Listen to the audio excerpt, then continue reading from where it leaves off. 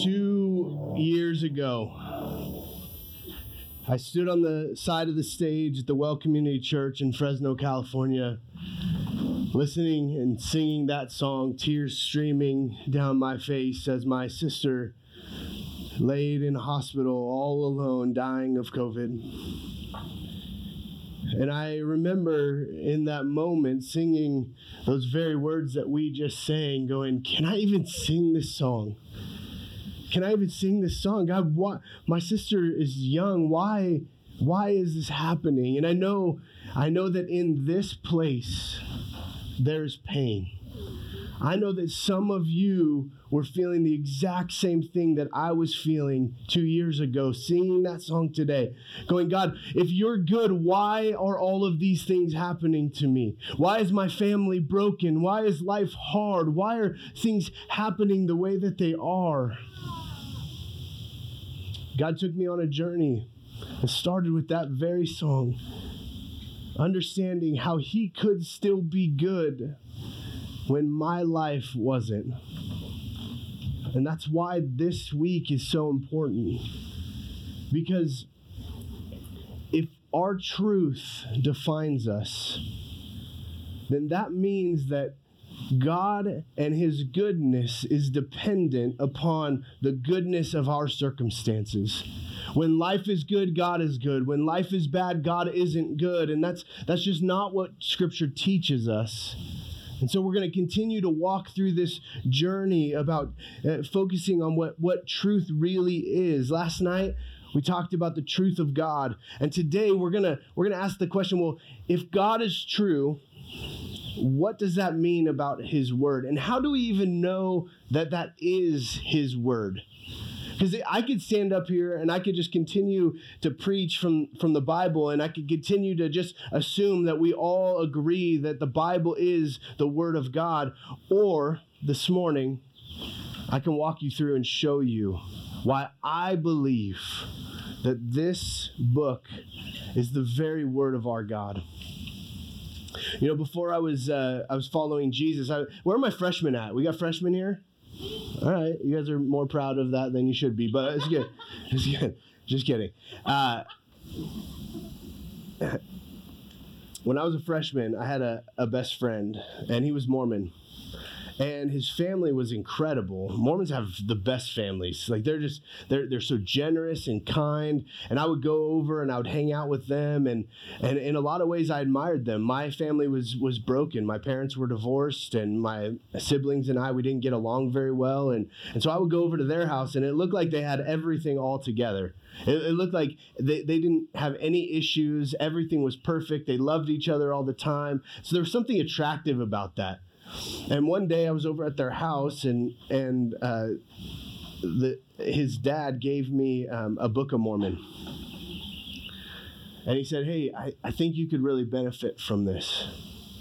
And so I remember going home, taking that Book of Mormon in one hand, the Bible in the other, and asking the question, which one is true? Because they both can't be true.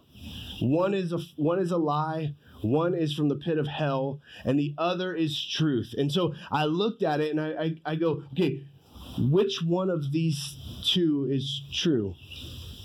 And I really wanted to know the answer, because if one of them is the Word of God, then that has profound impact on our life. If one of them is real, then we ought to read it, and we ought to know it, and we ought to live by it. If the God of the universe chose to write us a love story, then we should know what He wrote. So which was true? You know, there are a lot of scriptures, quote unquote scriptures. We've got the Quran, we've got the Book of Mormon, the Pearl of Great Price. All these major religions have what they propose to be the Word of God. So how do we know what's true? This morning I want to take you on that similar journey of asking that question, is the Bible true? So this morning we're gonna pick back up in John chapter 1. If you have your Bibles, open up to John chapter 1, starting in verse 19. And you're probably thinking, are we going through the whole book of John? We're still in chapter 1? Yes, we'll get there. I promise. So as you open up to John chapter 1, verse 19, we're going to be introduced to this guy named John the Baptist. John the Baptist, or maybe more literal, John the Baptizer. He was the forerunner for Jesus. He was going around and he was baptizing people and preparing the way for what Jesus would come and do. John the Baptist was an interesting character. He was the cousin of Jesus. And so what we know is that Mary and Elizabeth, the mother of Jesus and the mother of John the Baptist, they were related.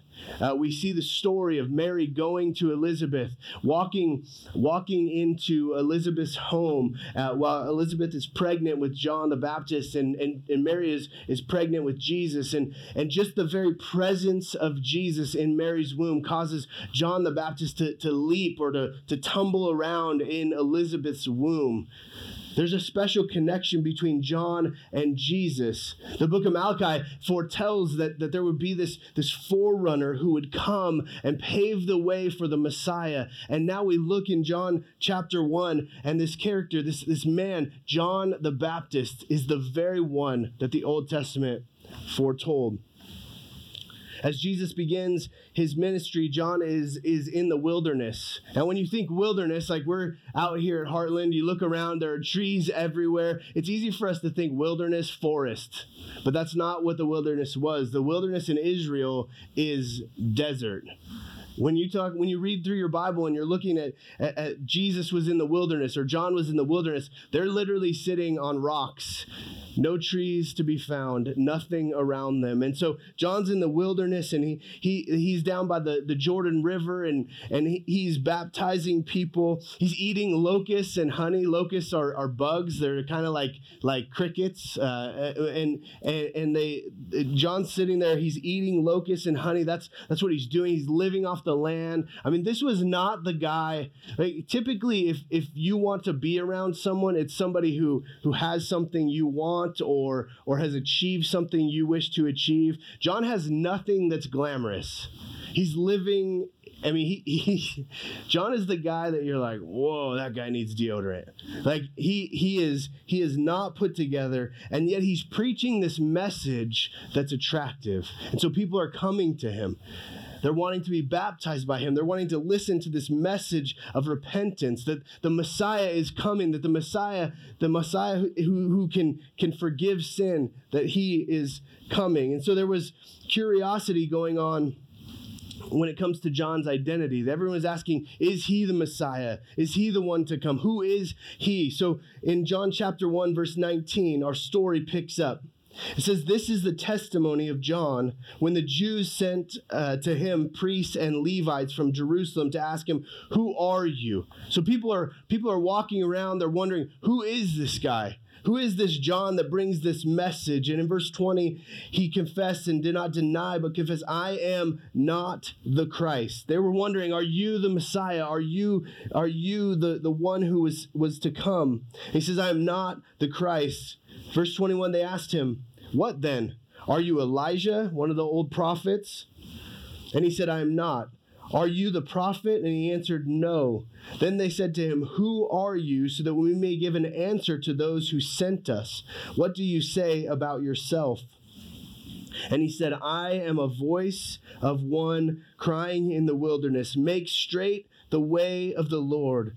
As Isaiah the prophet said, now they had been sent from the Pharisees. And so what we see is John is directly claiming that he is the one that the Old Testament prophets wrote about, the one who would come and pave the way, make straight the way of the Lord. He's coming to say, someone's coming and you need to listen to him. You need to repent. You need to be baptized. And so we have to look back at this Old Testament expectation. The Old Testament, if you take the New Testament away from the Old Testament, the Old Testament is one of the saddest stories ever to be told. The Old Testament, creation, fall, and then we've got this Old Testament sacrificial system that gets instituted, where every year you'd have to go and make sacrifices for your sins, and there's this constant foretelling of the one who's to come that's going to offer something that no sacrifice outside of Jesus could offer. And as the Old Testament comes to a conclusion, there's such the expectations are growing and the excitement's growing, and all of a sudden, God just goes dark for 400 years. The people of God hear nothing. And they just sit around going, God, you promised. God, why didn't you come through? There's no resolution at the end of the Old Testament. God just leaves them waiting. God reveals himself. He shows humankind, Adam and Eve, and then Adam and Eve choose to do life apart from God.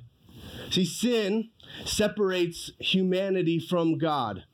God is holy, which means set apart. It means he cannot sin. It's not that he doesn't sin, that he is perfect, and he defines the regulations, he defines the standard, so he cannot sin. But humanity sins. Adam and Eve sins, and that separates us from God. And then we see in Genesis that the innocent dies for the guilty. Genesis 3:21. The Lord God made garments of skin for Adam and his wife and clothed them. So Adam and Eve, they sin, and then all of a sudden in their sin, they're reminded that there's guilt and shame associated with their nakedness. And so they try to deal with it on their own. Have you ever tried to deal with sin on your own? Have you ever tried to just live a good life? So they try to deal with it on their own. And so they take fig leaves and they sew them together and they try and make this garment. But God looks at it and he says, that's not it. And so he kills animals, the innocent for the guilty. And he makes a garment to cover their sin, to cover their shame. Hebrews 9:22 tells us that without the shedding of blood, there is no forgiveness. And so even early in Scripture, in the book of Genesis, we get this idea that something is going to happen. And then in Exodus, God reveals the 10 commandments. No other gods before me, no idols, no murder, no adultery, no stealing, etc. 613 commands besides the 10. 613 commands make up the Jewish law.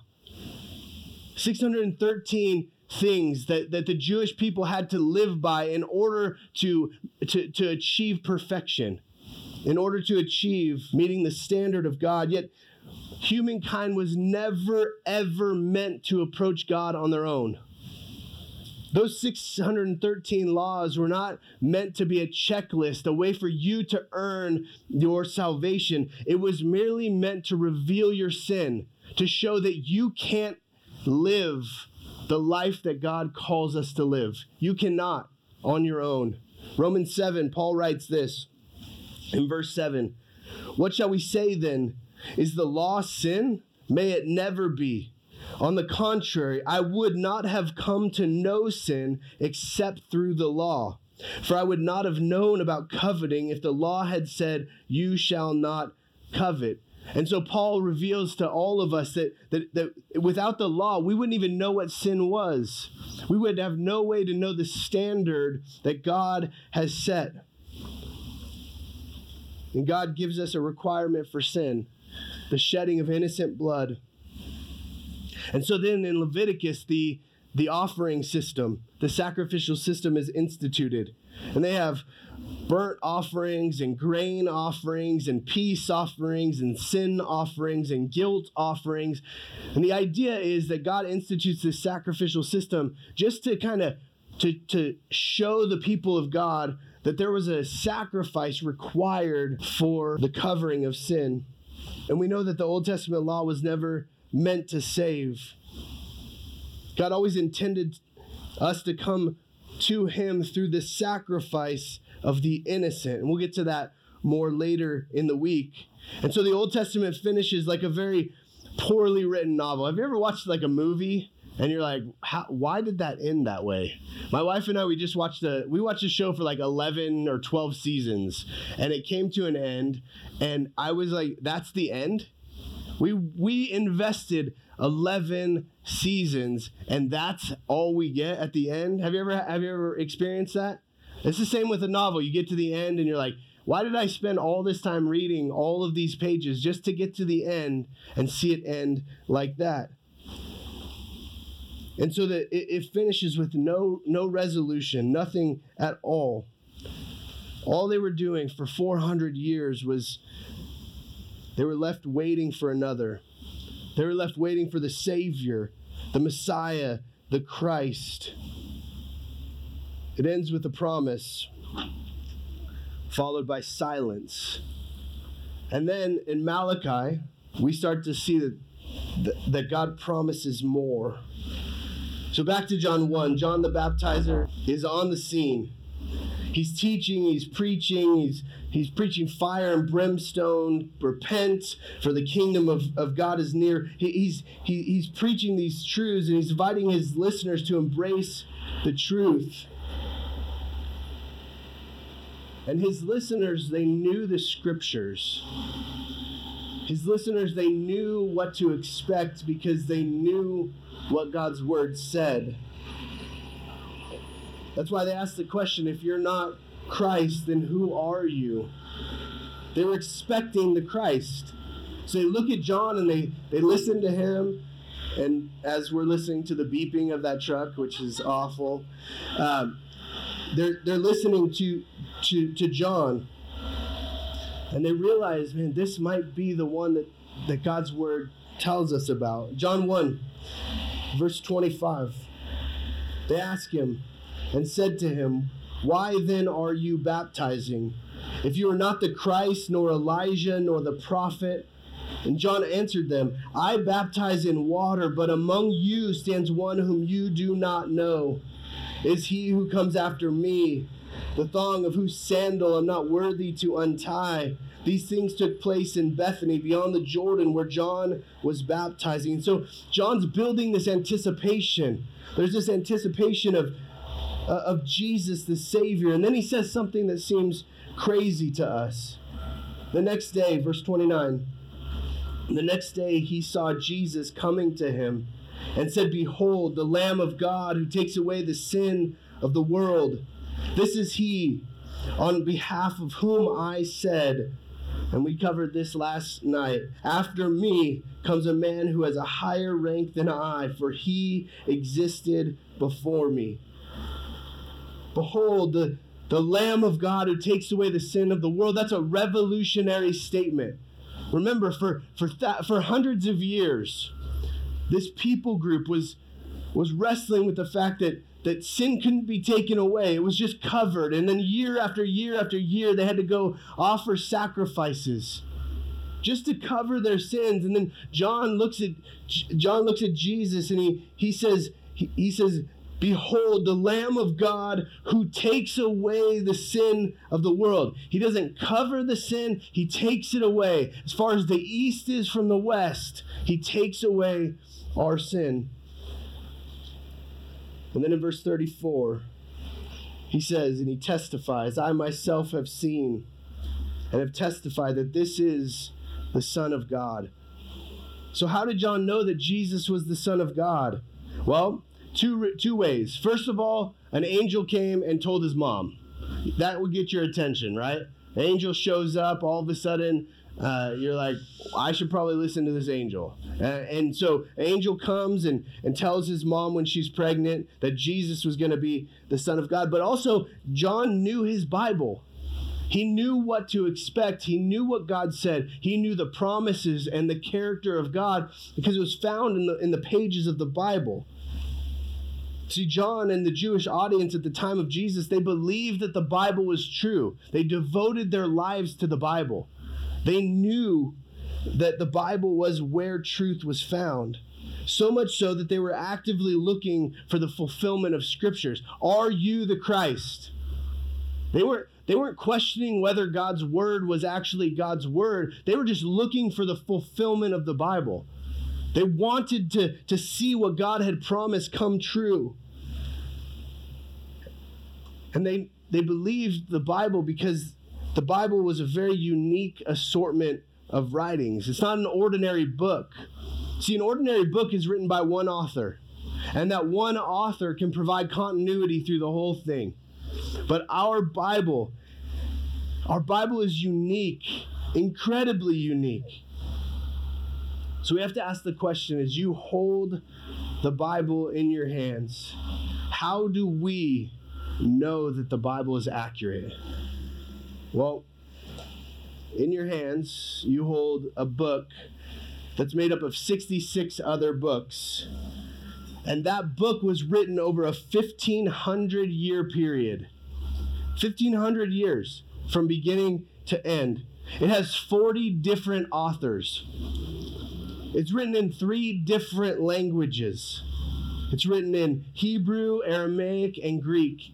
And yet, despite all of that, 66 books written over a 1,500-year period by 40 different authors in 3 different languages, the beauty is it fits together seamlessly.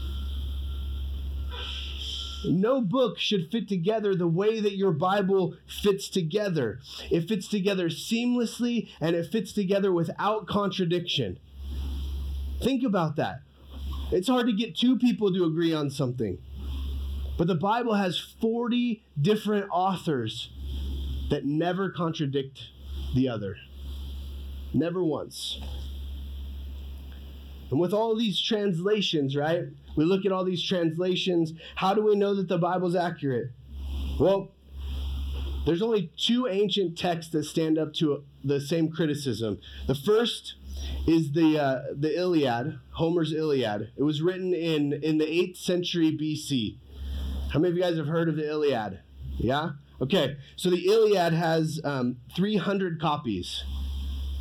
The more copies, the more accurate. So if we have 300 copies over a 5,000 year period, then we can tell that the 300th copy is similar to the first copy. Does that make sense to you? The more copies, the more we have to compare.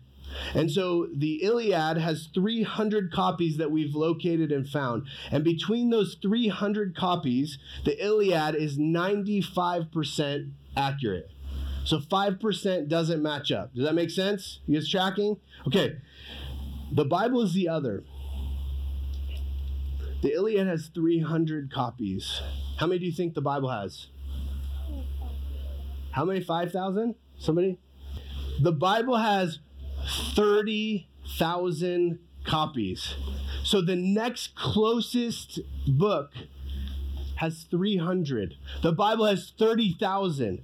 So we have 30,000 copies to track along history to make sure that there hasn't been deviations along the way. You guys tracking? Okay. The Iliad was 95% accurate. What do you think the Bible is? Well, 1 million? 1 billion%. All right. What? 99. Okay. Very close. 98.5% accurate. So 300 copies for the Iliad, 95% accurate. Pretty good. 30,000 copies of the Bible, 98.5% accurate, which means over 30,000 copies, there's only 1.5% deviation. Over 30,000 copies. Here's the important thing. The Bible is the greatest degree of accuracy of any text ever in the history of the world. Ever. And you ask, well, what about that 1.5%? That's got to be important. I mean, it's not 100% accurate. The 1.5% is grammar. It's commas and periods and ways things are worded. It's not, there's zero doctrine included in that 1.5%, which means God over time has preserved all of the doctrine that he wants for you and for me to know. The Bible can be trusted. So what else makes the Bible unique? Well, the Bible claims co-authorship. God used human authors, but he also used the Holy Spirit to co-author Scripture. In 2 Peter 1, 20 and 21, Peter writes, "But know this, first of all, that no prophecy of Scripture is a matter of one's own interpretation, for no prophecy was ever made by an act of human will, but men, moved by the Holy Spirit, spoke from God. So we have this Bible, and humans write it, but God is inspiring it, which means if God is inspiring it, then it is the very Word of God. It's not the word of human authors, it's the Word of God. The Holy Spirit determined what is in it. So as we go forward, maybe a brief timeline of the New Testament. First century, the history of Jesus is being worked out. And then the Gospels are written, and almost immediately they're accepted. Think about that. The people who experienced Jesus were still alive, walking on the earth. And then as they're still alive, the Gospels, which tell the story of Jesus' life, birth, life, and death, and resurrection, they come out. And immediately they're accepted as truth. People who knew whether they were true, people who knew whether they were a lie, they accepted them immediately. Then the Pauline epistles, the letters that Paul writes, they were widely accepted as well during the same period. And so what we see is history is telling us that the Bible is true and that the Bible is inspired. And if the Bible is true and the Bible is inspired and the Bible is accurate, then it means this. And this is what I want you to walk away with this morning. Ready? If the Bible is true and the Bible is inspired and the Bible is accurate, then the Bible is authoritative. The Bible is the authority of our lives. If all of that is true, and I just laid out how it is, then the Bible is the very authority of our lives. Joshua 1:8 says, "This book of the law shall not depart from your mouth, but you shall meditate on it day and night, so that you may be careful to do according to all that is written in it. For then you will make your way prosperous, and then you will have access." Joshua writes this, and he says, this is the authority. Do what it says. Jesus says it this way in John 14. "He who has my commandments and keeps them is the one who loves me. And he who loves me will be loved by my Father, and I will love him and will disclose myself to him." So all throughout history, we see a high view of the Word of God, that it is true, that it is inspired, that it is accurate, and that it is the authority in our lives. But why? Isaiah 40, verse 8 says, "The grass withers, the flower fades, but the Word of God stands forever." Everything else fades. Think about this. It's been 2,000 years since Jesus walked on this earth. 2,000 years. And the Word of God still stands. Romans 10:17 says, "So faith comes from hearing, and hearing by the word of Christ." It is the Word of God that brings faith. So therefore, it's true and it's powerful. Hebrews 4:12. Hopefully you're taking notes, because there's a lot of cross references. "For the Word of God is living and active and sharper than any two-edged sword, and piercing as far as the division of soul and spirit, of both joints and marrow, and able to judge the thoughts and intentions of the heart." God's Word is what works in our lives. There's never going to be a time you read it and you're like, I've arrived. It's constantly working. It magnifies things that are in our hearts and in our minds as you read through. As you read through God's Word, and He points out things in your life that need to be changed, that need to grow, because He's the authority. It's interesting, as Christians, we ask what our purpose is. I saw somebody wrote that on the card last night. Question: what is my purpose? Jesus, before He leaves this earth, He gives us our purpose. It's called the Great Commission. It says this, Matthew 28, verses 19 and 20, "Go, therefore, and make disciples of all nations, baptizing them in the name of the Father, and of the Son, and of the Holy Spirit." And listen, verse 20, "Teaching them to observe all that I've commanded you." Where do we find that? all that I've commanded you. It's in the Word of God. The goal is that we would be people of the book, that we would allow the Bible to be the authority of our lives.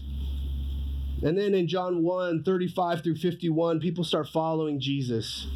They hear the message of John the Baptist. They were expecting him because of the Word of God, and they start following Jesus. First in verse 39, we see Andrew, Peter's brother. He says, "Come and you will see." In verse 41, we see Peter. In verse 43, he says, "Follow me," to a guy named Philip, and Philip follows him. In verse 45, we see Nathanael. And that's what the truth of Scripture does. The truth of Scripture calls us to follow Jesus. They're going to point to the truth of the person and the work of Jesus. They're going to invite you to follow him. I want you to remember what John 5 says. Jesus says this. He says, "You search the Scriptures because you think that in them you have eternal life. It is these that testify about me. And you are unwilling to come to me so that you may have life." The Scriptures are all about Jesus. Every page in your Bible is about Jesus.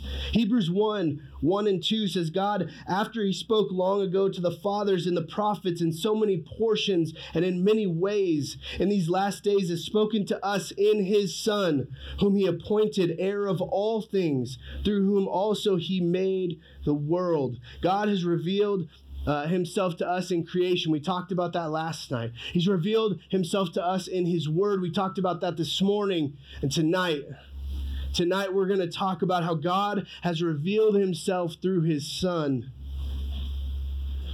And as we head out of here, as we get ready for the rest of our day, as you guys go to rec, I want you to dwell on what you heard here. Because if the Bible is inspired, and if the Bible is true, and if the Bible is accurate, then what do you do with it? Where do you place it in your life? Because as we ask what truth is, we've talked about how the problem with society is that we walk around saying we are the standard of truth. We determine what truth is. What I want to be truth is true. But if everything I've said this morning is true, then the authority in our lives, the place you have to go and ask what is right and what is honorable and what is pure, is the Word of God and the Word of God alone. My hope is that you'll dwell on that today as you continue to walk this journey out this week. Let's pray. God, I'm grateful, even though it's a lot of information this morning. Lord, I'm grateful that you didn't just leave us to figure it out on our own. Lord, so many people in this world, they think that Christianity is just something people believe on a whim. That Christianity is something that people just happen to follow without any evidence. But Lord, you have given us so much evidence to the truth of your word.